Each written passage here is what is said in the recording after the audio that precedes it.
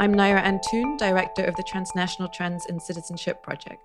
You're listening to Order from Ashes, the podcast from Century International. Today, I'm speaking with Jacob Mundy. This podcast is part of the Transnational Trends in Citizenship Project, where we brought together topic experts, activists, and scholars from the Middle East, Europe, and North America to see what we could learn when we break down area-based silos. Today's conversation comes out of the Militias Working Group. Jacob Mundy is an associate professor in peace and conflict studies at Colgate University. So today we'll be speaking about what you've called the militification of thinking around armed violence. And we have a commentary that you've written covering some similar ground. So perhaps we can begin by just saying what you mean by that. Well, as we worked through the project that you just described, I was wondering or thinking about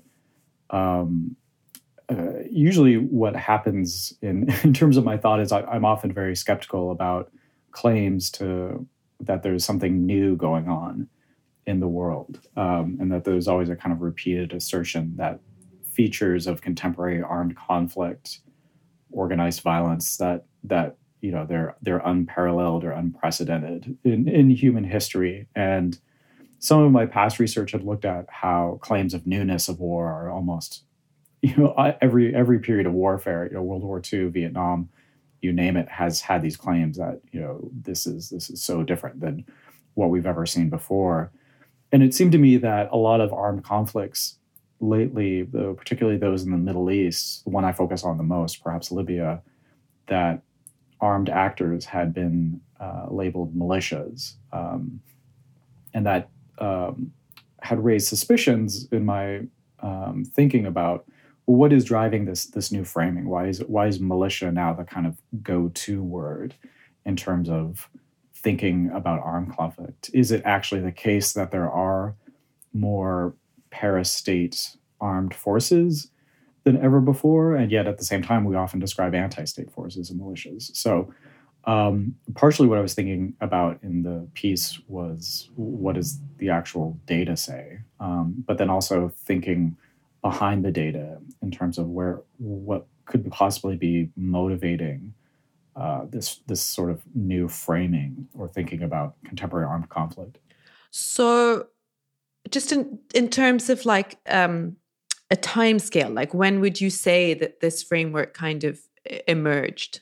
I think it is probably an outgrowth of the 1990s and the international community grappling with armed conflict in a new way outside of the paradigm of the Cold War, which had provided so many, discursive resources and framings that understandings of armed conflict in the Cold War are often ready-made, and that obfuscated the actual dynamics of what was going on on the ground. In the 1990s, with the collapse of the Cold War framework to think through armed conflict, or to be told what to think about armed conflict, new paradigms had to emerge, and I think there was a grappling for a kind of understanding. If you look at, I think, the Yugoslav wars, where you see a lot of claims to militia status among actors, but more importantly among framing from outside observers who aren't quite sure what to designate these various groups, because they don't seem to look like insurgents in the way that the Cold War told us to think about insurgents, and they don't look like terrorists in the way that other terrorist groups had framed that kind of activity. So if the Cold War, as you say, with the end of the Cold War, we lost sort of prevailing frameworks that we were used to using, or the commentators were used to using, so new paradigms had to be found. But is it not the case that not only the frameworks changed, but did armed violence itself not also change with the kind of shifting relations that came with the end of the Cold War? On that question, yeah, I think there's some divided evidence in terms of how the end of the Cold War might have impacted armed conflicts. It's not the case, at least from the data that exists, and we can talk about how data is formulated. That's also a huge part of what went into my book about Algeria.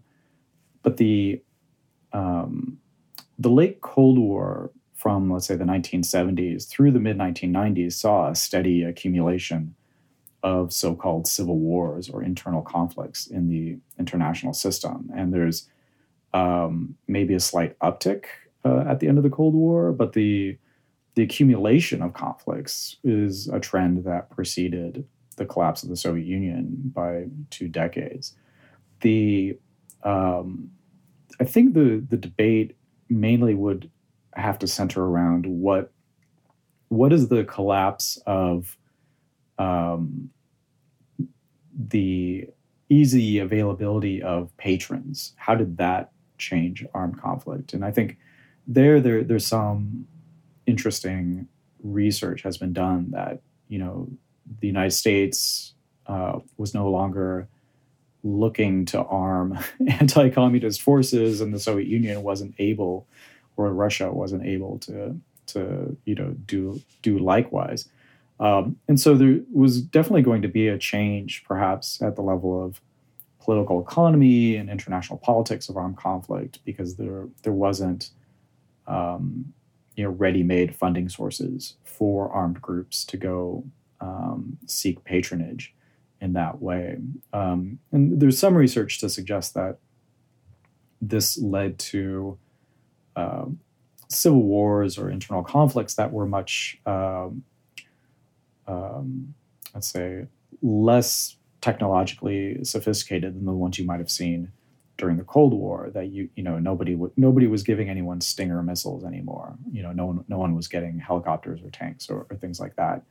And this might have also increased movement towards black market as a way to sort of supplement the reproduction of armed conflict through new transnational political economies. So in that sense, I think there was some differences, right? But then that also raises the question about new war theory, which I talked about in the piece. Yeah, we'll turn to that in a moment. I think just to say, it sounds like, because the evidence that you've pointed to that would suggest there's some change in the nature of armed conflict with the end of the Cold War almost seems commonsensical, right? So that with the end of the collapse of this global power structure, that inevitably conflict would change, and so it's just natural that we would seek new paradigms, and there's nothing problem. It's quite a smooth. It just seems commonsensical, but you're troubling that a little bit, and you've alluded to the fact that perhaps the frameworks that were in use weren't really fit for purpose anyway, and weren't picking up on actual key features of armed violence, right? Yeah, there are two questions there for me. One is, what is the utility or pragmatic value of any given framework? Some would suggest that, well, it's, whatever is the most accurate description of reality, but I'm too skeptical. I'm too much of a skeptic to buy into that. The other one is to question why certain frameworks become dominant or become pervasive and irrespective of whether or not they capture fundamental aspects, And again, before we talk about new war theory, right, there are aspects that I think new war theory gets right, and there are aspects that are questionable. And so, to me, it's more that kind of second question of thinking about what is the relationship between a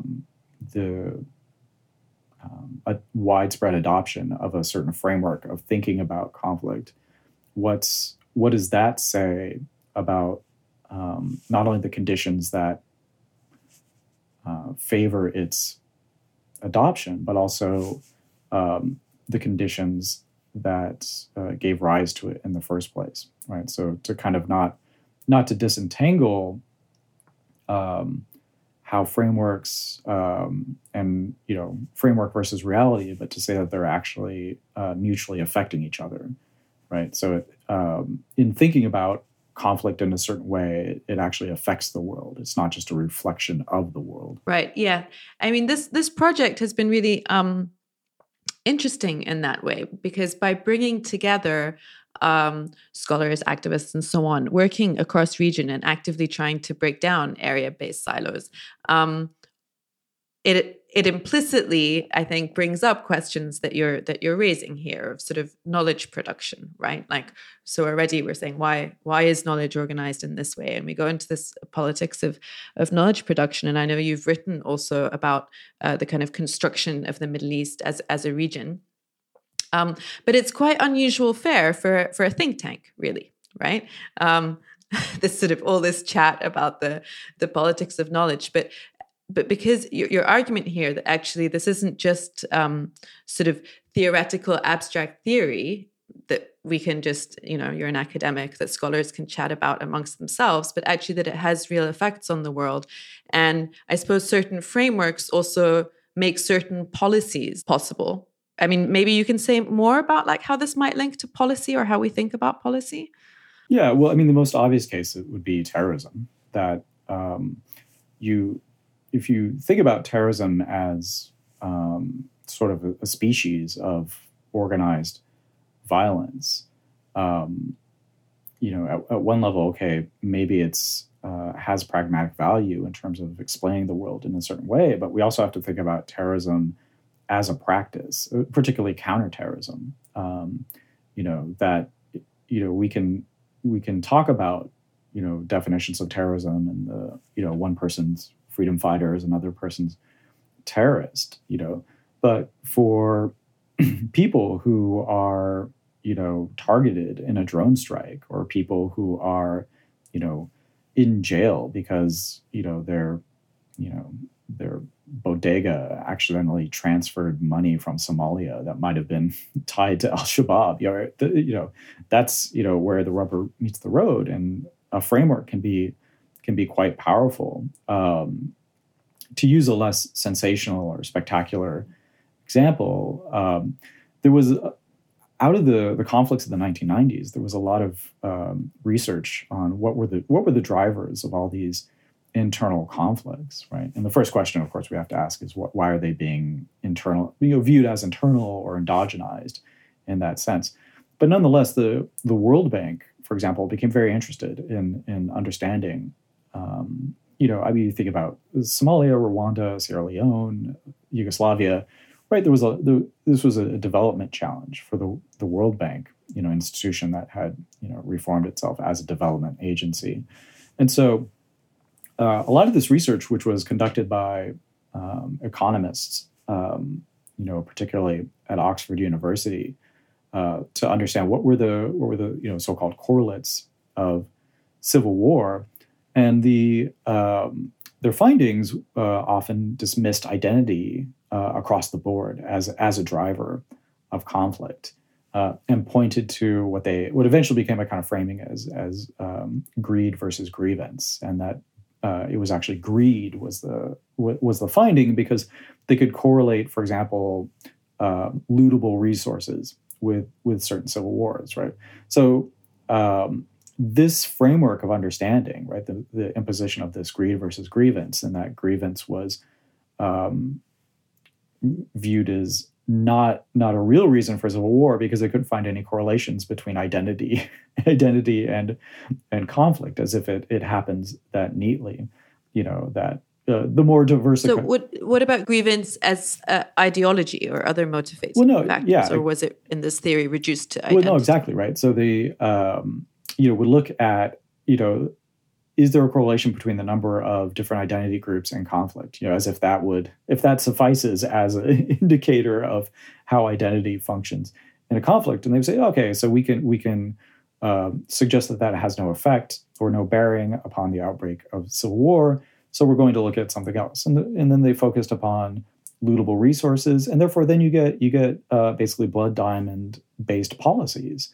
And someone I worked with on an edited volume pointed out pretty masterfully, like in the case of Sierra Leone, what did all of these new laws and restrictions on diamonds do in terms of policy, right? Which were based upon this new economic thinking about civil war. One, they increased the very state power that rebel groups were rebelling against by saying that there are legitimate forms of diamond exploitation and there are legitimate ones. So if a diamond comes from an alluvial mine that is, exploited by, licensed authorities, businesses, things like that. And forget what the standards of living are for the workers, but that's an okay diamond. But if it's exploited on the by the black market or by artisanal unsanctioned miners, that's a bad diamond or something. And so not only can we see like a paradigm begin to like affect policy, but then it begins to create a new reality, a new world, right? And that it's not able to account for its own actions in the world because it doesn't view causation in this kind of entangled, dialectically unfolding kind of way. Actually, the Sierra Leone example is a really good example to explain what we mean, indeed, about like how these frameworks create the world. Okay, we'll be right back. I'm Thanasi Cambanis, director of Century International. We're the heirs to more than 100 years of international policy research at the Century Foundation. Today, we focus on the human consequences of policy crises in the Middle East and North Africa, and we try to address our findings to a wide international audience. We're especially concerned with decision makers, whether in MENA region capitals or in the West and Washington, whose decisions can greatly change the trajectory of policies in the Middle East. Please visit us at tcf.org to read our reports and listen to our podcasts. Welcome back to Order from Ashes, the Century International podcast. I'm Naira Antoun, and I'm speaking with Jacob Mundy about transnational trends in citizenship and militias specifically. So, Jacob, we were speaking about this sort of focus on militias in, disproportionate perhaps, focus on militias in intellectual and policy discussions. And you suggested that in the commentary that you wrote for us, that one of the reasons for this might be this prevalence of, new war theory, which actually you were kind of speaking about just at the end there with this greed grievance. That's also new war theory, right? Essentially, or similar, right? Yeah, maybe you can explain to us. Yeah, I mean, the greed grievance was more of a debate conducted within economics and political science and international relations, particularly among quantitatively oriented methodologies. Eventually, that paradigm was exhausted, and people had to return to the fact that identity actually does matter in armed conflict. Almost every major actor in most civil wars has been organized along ethnic lines, right? So to dismiss identity is quite absurd in that respect. New war theory was particularly advocated by Mary Kaldor and came out of her observations of conflicts in the 1990s, particularly Yugoslavia, where you had the disintegration of a state, the rise of so-called militias, and their connections to transnational flows of goods, humans, services, things of that sort. So New War thinking was an effort to place the kinds of conflicts of the post-Cold War period in the context of globalization, but the kind of darker side of globalization and the sort of Caroline Nordstrom shadows of war kind of approach. There was a strong pushback against New War thinking, but getting back to my point, right? The New War thinking wasn't able to think about why it existed. Why was what was driving New War thinking itself? Not just the phenomenon, but the insistence that the wars were qualitatively and quantitatively different than they had been before. What was New War thinking emblematic of in terms of the geopolitical moment of, let's say, 1998 to 9/11? So what was it emblematic of?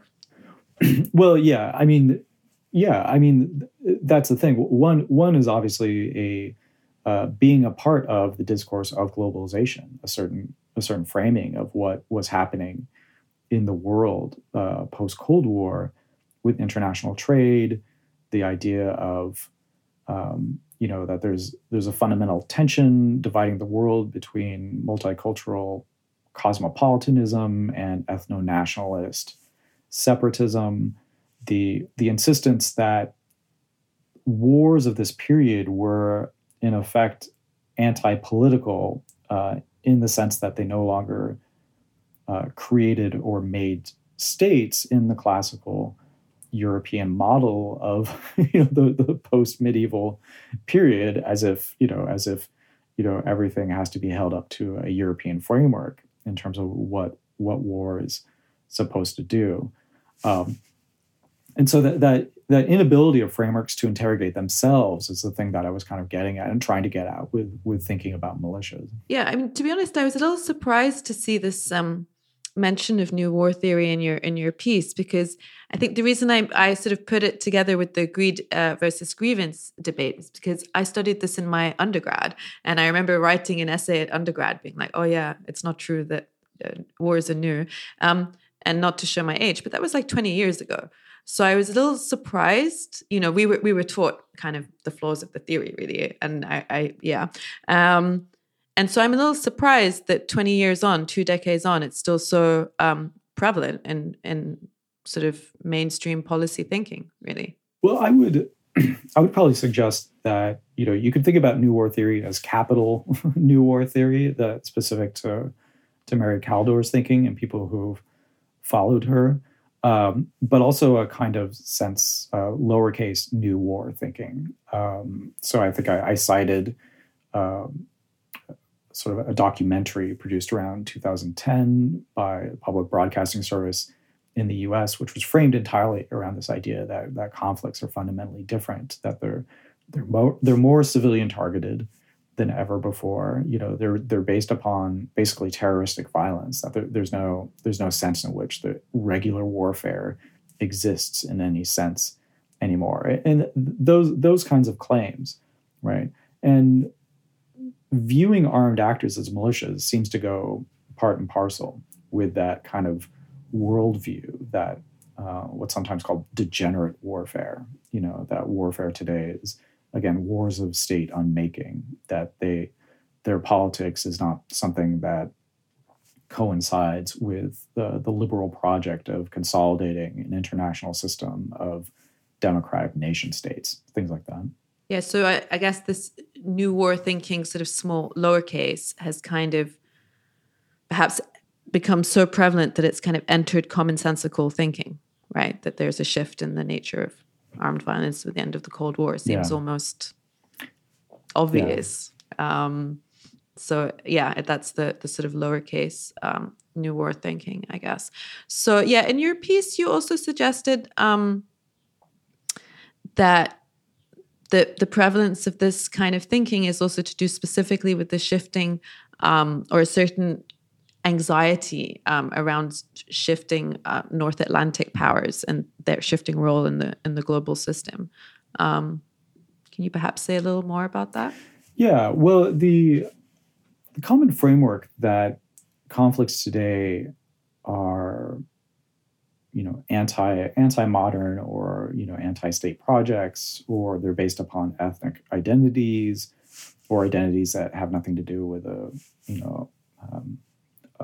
polity in the sense that we came to understand after World War II or something of that sort, that these conflicts are these sort of chaotic, forces that are tearing away at the international system, seems to me strongly correlated with a world in which the North Atlantic powers are no longer in a position to really dictate as clearly as they used to be, right? Dictate the kind of terms of the international system.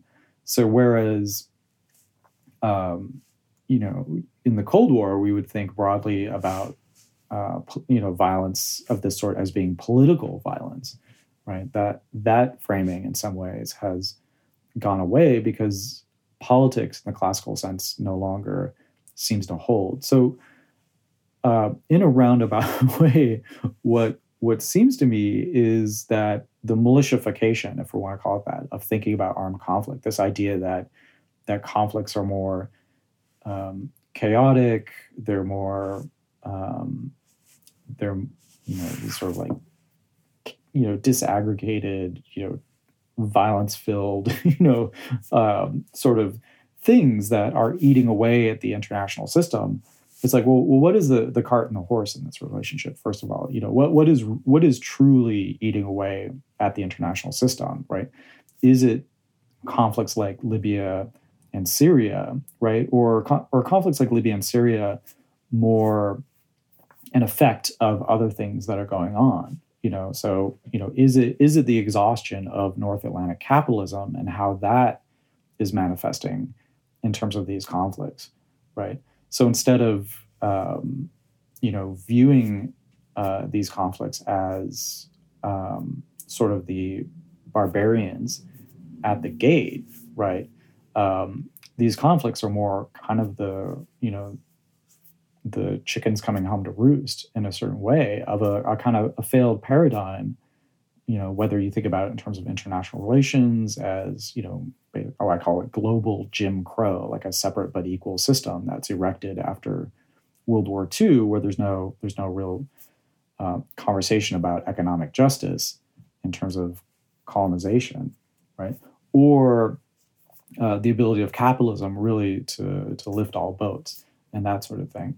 So blaming armed conflicts, blaming China, blaming Russia, right? These sort of diversionary tactics, instead of thinking about what is actually going on in terms of the West and the North Atlantic powers and their failure to secure the world that they promised, right?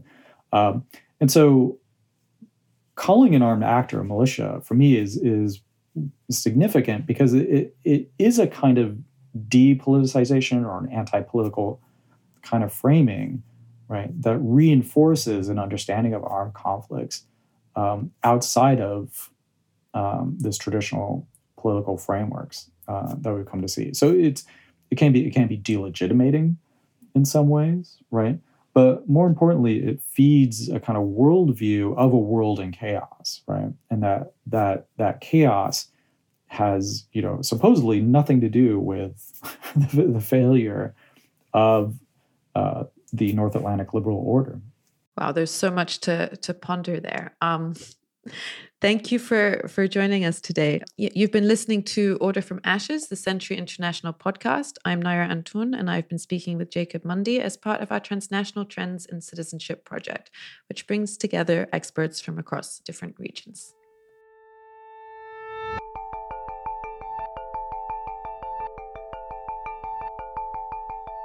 The Order from Ashes podcast has been brought to you by Century International. Our work builds on more than 100 years of commitment to international peace, security, and governance at the Century Foundation. We are independent, critical, and progressive. For more information about Century International's work, please visit tcf.org or follow us on Twitter and Facebook.